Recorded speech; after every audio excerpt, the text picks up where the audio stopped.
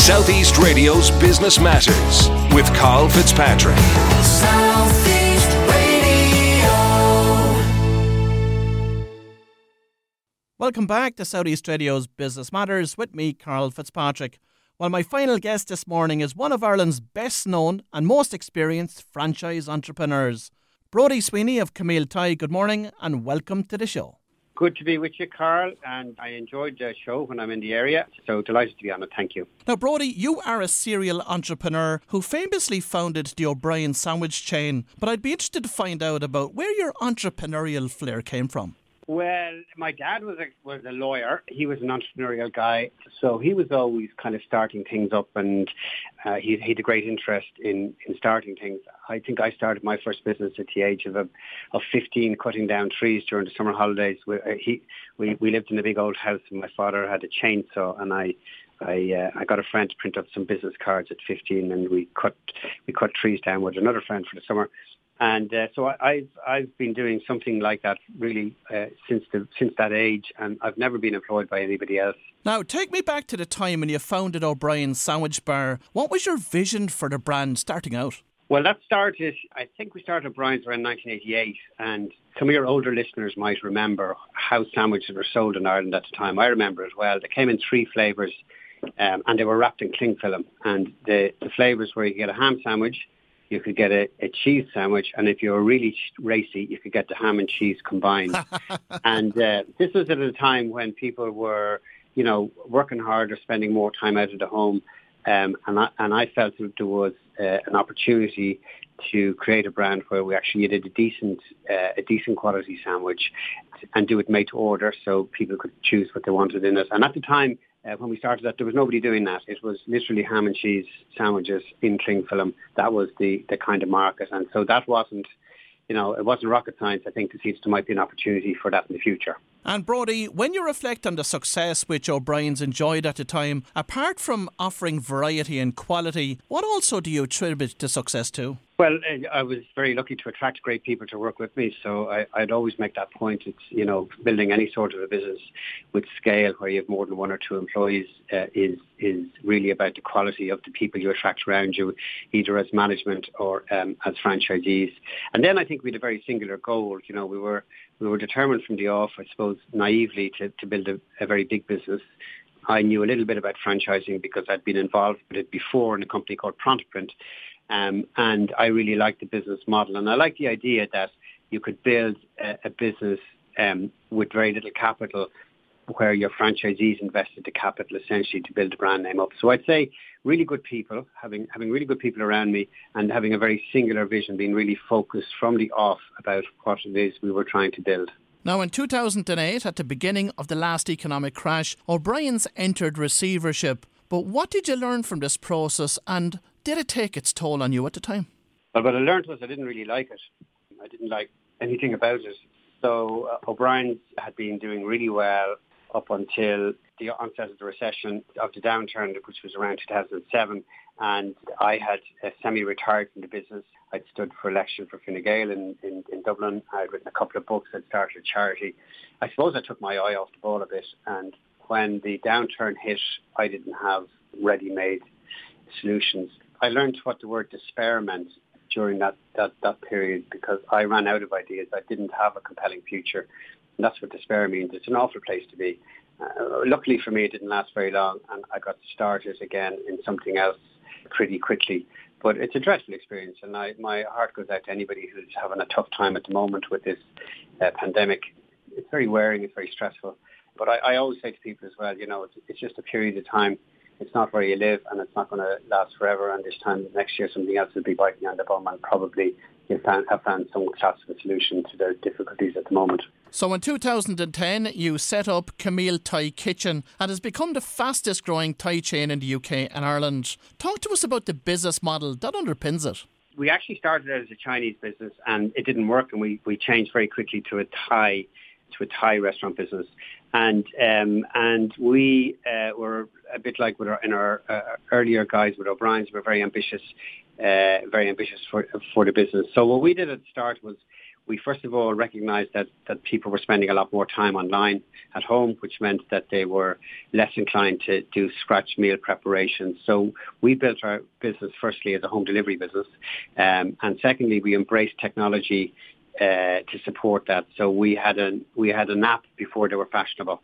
And even though our app wasn't great at the beginning, we learned from feedback from customers how to improve it and make it better. And then we took, as a brand, we looked at the takeaway food sector, and we realized that most people had a pretty poor image of takeaway food. So, tacky shop fronts, antisocial behavior, litter on the streets, and food that was pretty, not great. Lowest common denominator stuff. And we decided to kind of try and turn that on its head. So we built attractive storefronts. We're lucky with the food that we sell that people don't really eat it on the streets. We shut our restaurants at 11 before the pubs close. And the food quality, we made a really big point about making our menu relevant and healthy. So all these things contribute to a point of difference over what our competitors are doing, but it's really saying, look, this is kind of grown up takeaway. This is takeaway for the 21st century, and it's not bad for you. We know you're eating it frequently, so we're going to make every effort we can to help you make healthy eating choices. And Brodie, in terms of your target market, what particular market segment did you target, and how did you go about targeting them? So we targeted really from the beginning a young female audience, and so our customer base now, it's slightly skewed towards females, so it's probably about 55-45 in favour of females. That would contrast, say, with Domino's Pizza, which would be the opposite. It would be 55 male and 45 female. So having identified who our target market was, I always think the sort of business we're in is actually quite easy to market in theory. So if you take opening, our first Camille opened in South Circular Road in Dublin, in Dolphin's Barn back in 2010, and we knew from doing our deliveries that we were comfortable delivering kind of 2 or 3 miles from the restaurant, but not really more than that, so maybe 3 miles maximum. So we identified, we drew a circle around that area, and that's the area we concentrated our marketing in. So we were able to buy Facebook ads, for example, in that, targeting that geographic area, but targeting a young female audience. We were doing the same with Google. We were able to do leaflet drops in that 3 mile area. We were able to do balloons at the traffic lights on Saturdays, sampling outside the restaurants, getting involved with a local GAA club. So actually to build a brand up in the 3 mile radius isn't that challenging. It's very challenging to build a national brand, but we didn't think about that at the beginning. We just thought about, let's try and build a brand up around this restaurant, and then we'll try and build a brand up around this restaurant, and then around this restaurant. And eventually they kind of knitted together into a Dublin brand, and now they're starting to be knitted into a national brand. But it's taking one small area at a time, and that's kind of doable and kind of manageable if you know what you're doing. And Brodie, prior to COVID, how was 2020 shaping up, and what were your growth plans for Camille Thai this year? So the business has been growing really strongly. We added, I think, 13 new restaurants last year into 2019. We expected to open more than 20 this year. Obviously, COVID has put a big kibosh on that. I think if we open 8 or 9 this year, that would probably be the height of it. And a lot of people might say that's not bad during the height of a pandemic. One of the things the pandemic has done is made us rethink some of the types of locations we were going into. So, for example, we're really not interested in going into city centre locations at the moment. City centres are in deep trouble with their footfall. So you take the centre of Dublin, the lack of overseas tourists, and the fact that a lot of office workers aren't coming back in makes it very difficult to operate there. So some locations like that we would have been negotiating on. We dropped out of the negotiation. And then also we're probably going for smaller footprint restaurants than we might have before the pandemic. So a smaller space, because we don't think there's as much dine-in business as there would have been, say, in February. And in terms of your geographical reach and growth over the next number of years, have you a particular strategy in place for that? Yeah, well, we think the Irish market will probably be around 50 Camilles over time. I think we're about 27 at the moment, and we know where a lot of the additional ones are going to go. So we have a good growth trajectory in Ireland. We've got good momentum here. We've also put a footprint down in London, where we'll open our 6th restaurant, our 6th Camille, in the next couple of weeks in Canary Wharf in London. It really, the effort now is on London. We've got a good growth profile here, but we think the real opportunity is in London, where there's no business like Camille. So it's one of the lovely things when we look at it is that there's no Asian brand focused on home delivery in the UK, but neither is there one in the States or Australia or Hong Kong. So we've this world of opportunity in front of us, and we've a very smart young management team, very ambitious and very keen to grow the business and see where we can go with it. And Brodie, one of the ways that you adapted Camille Ties franchise offering during COVID-19 was by the development of a conversion franchise. Talk to us about that concept. Yeah, well, look, we've just recognised that if you take the Southeast, there's going to be a lot of publicans, a lot of restaurant owners, a lot of hotels who are in trouble or have been in trouble because of the restrictions imposed by the lockdown or the partial lifting of the lockdown. And we thought, well, if you take a town like Wexford, could we put a franchise into an existing pub or restaurant or hotel in Wexford that may be in trouble and say, look, we could get you going with a Camille delivery-only business at a relatively low cost.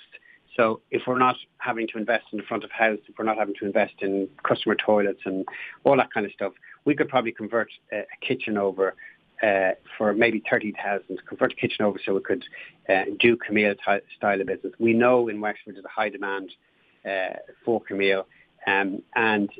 So we could have somebody who's got an existing premises and an existing investment in a kitchen to get some new business that maybe they're not getting at the moment. So in fact, Wexford would be one of our target towns, but it would work in potentially in a Gorey or an Enniscorthy or a Carlow as well.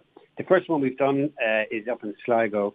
The first conversion we've opened is in an existing pub. And I don't want to disclose the numbers, but it's doing huge numbers. We had no branch in the northwest of Ireland at all, but there was a lot of goodwill for Camille, and he's open, I think, about 5 weeks and going absolutely gangbusters. He can't, and we can't believe the level of business that's been done. Pub owners listening this morning will say that it sounds like a great concept, but I don't have the 30,000 to get into it. Is there a flexible way to pay that, Brodie? Well, I think, look, what you're looking at is an investment in some new cooking equipment in the kitchen and an investment in an EPOS system, an electronic point-of-sale system. That's what works with our app and our online ordering system, and that's why you need to do it. Look, honestly, it's probably for a slightly bigger pub or a slightly bigger restaurant or hotel. We would feel that if somebody couldn't come up with 30,000, it's probably not right for them, to be truthful. So it's not going to suit everybody. But we're talking about building a business with substantial scale, and so it requires some level of investment. 30,000, by the way, is about 10% of what it costs to open a fully fledged Camille, which is around about 300,000. Now, I know that through Camille Tie you have embraced artificial intelligence and the use of robotics. How exactly have you integrated these emerging technologies into the operation? A business like Camille is very much a logistics business. So we get a huge number of people ordering, say, on a Friday night at 7 o'clock. And how we process those orders, how we take those orders in, how we assemble them, cook them, pack them, and dispatch them is really a logistics exercise. So we'll use a lot of technology in-house to help us manage the orders. So for example, when we take an order in, we clock it when it comes in, we clock it going on to the cook line, we clock it off the cook line, we clock it when it's packed, we clock it when it goes out the door, and we clock the driver when he comes back. And that helps us keep really focused on speed, because speed is everything to our guests. Also in robotics, restaurant kitchens are one of the last areas of high labour usage that haven't had any robotics applied to them. So we're working with a company at the moment to develop a solution where we can reduce the number of chefs we have and potentially redeploy them into more interesting work. And then also we're a launch partner for a company called Mana. It's an Irish startup doing drones. And drones are a brilliant way of delivering our type of food within a 2 to 3 mile radius around a restaurant. So a drone will be a fair bit cheaper for us than employing a driver. So there's a win for the company. it'll be a fair bit quicker for the customer because obviously there's no traffic and there's no traffic lights. So it flies straight to the customer at 80 kilometres an hour. So it's quicker for the customer. And then it's environmentally friendly. So instead of sending a 3-ton car around town with deliveries in it, you're sending a battery operated drone, which is taking all those carbon emissions off the road. So drones, robotics in the kitchen, using AI in the kitchen to manage the orders are just some of the ways we're using technology to operate a business in the 21st century. And not just operate a business, Brodie, but certainly future-proof it as well. Now, you are certainly an advocate, a lifelong advocate for franchising, but specifically, what appeals to you about franchising as a business model? Well, I mean, there's a few different things, but, franchising, if it's done right, is really beneficial to both sides of the relationship. So a franchisor like us would get entrepreneurial business people involved in our business who take on the operation of a business, say in a Wexford or an Enniscorthy or a Gorey, in a way we would find very hard to manage ourselves from Dublin. So you have somebody local on the ground living and breathing the brand. That's a huge benefit over a managed business. Secondly, a franchise owner brings capital. So they're putting up the money to open their own restaurant in their own area. So that's on our side. For a franchisee, I think the first thing for a potential franchisee is a lot of people are interested in the idea of opening their own business, but they're scared. And I think the first thing a franchise does is it reduces your risk substantially. So if you open Carl's Thai restaurant in Wexford next week, your chances of success are pretty low, to be truthful, when you look at statistically. But if you open a Camille Thai restaurant, your chances are much higher. And that goes for any good franchise. And finally, Brodie, franchising is very much underutilised in Ireland. Why do you think this is the case, and what needs to be done to change this mindset? We have a relatively small community of people involved in franchising, but we have a lot of businesses that people may not know are franchises. Hertz Rent-A-Car, Action Coach franchising, your own Bricks for Kids, educational franchise, pretty much all the big food chains, the Pizza Ones, the 4 Stars, the Apaches, that people are familiar with. I think we need to get the business organisations like the banks and the Chambers of Commerce more behind it, a lot more education for potential business owners of the benefits of it, because there are undoubted benefits, and it's a really good relationship when it's done right. Not all franchises are perfect. Not everybody is a brilliant franchisee, but as a generalisation, it's a great way of doing business, for both parties to the relationship. So I think more education to our banks, to our Chambers of Commerce and business organisations. Well, if you've just tuned in, that was Brodie Sweeney from Camille Thai, and I would like to thank Brodie for providing us with a flavour of his success. Southeast Radio's Business Matters with Carl Fitzpatrick.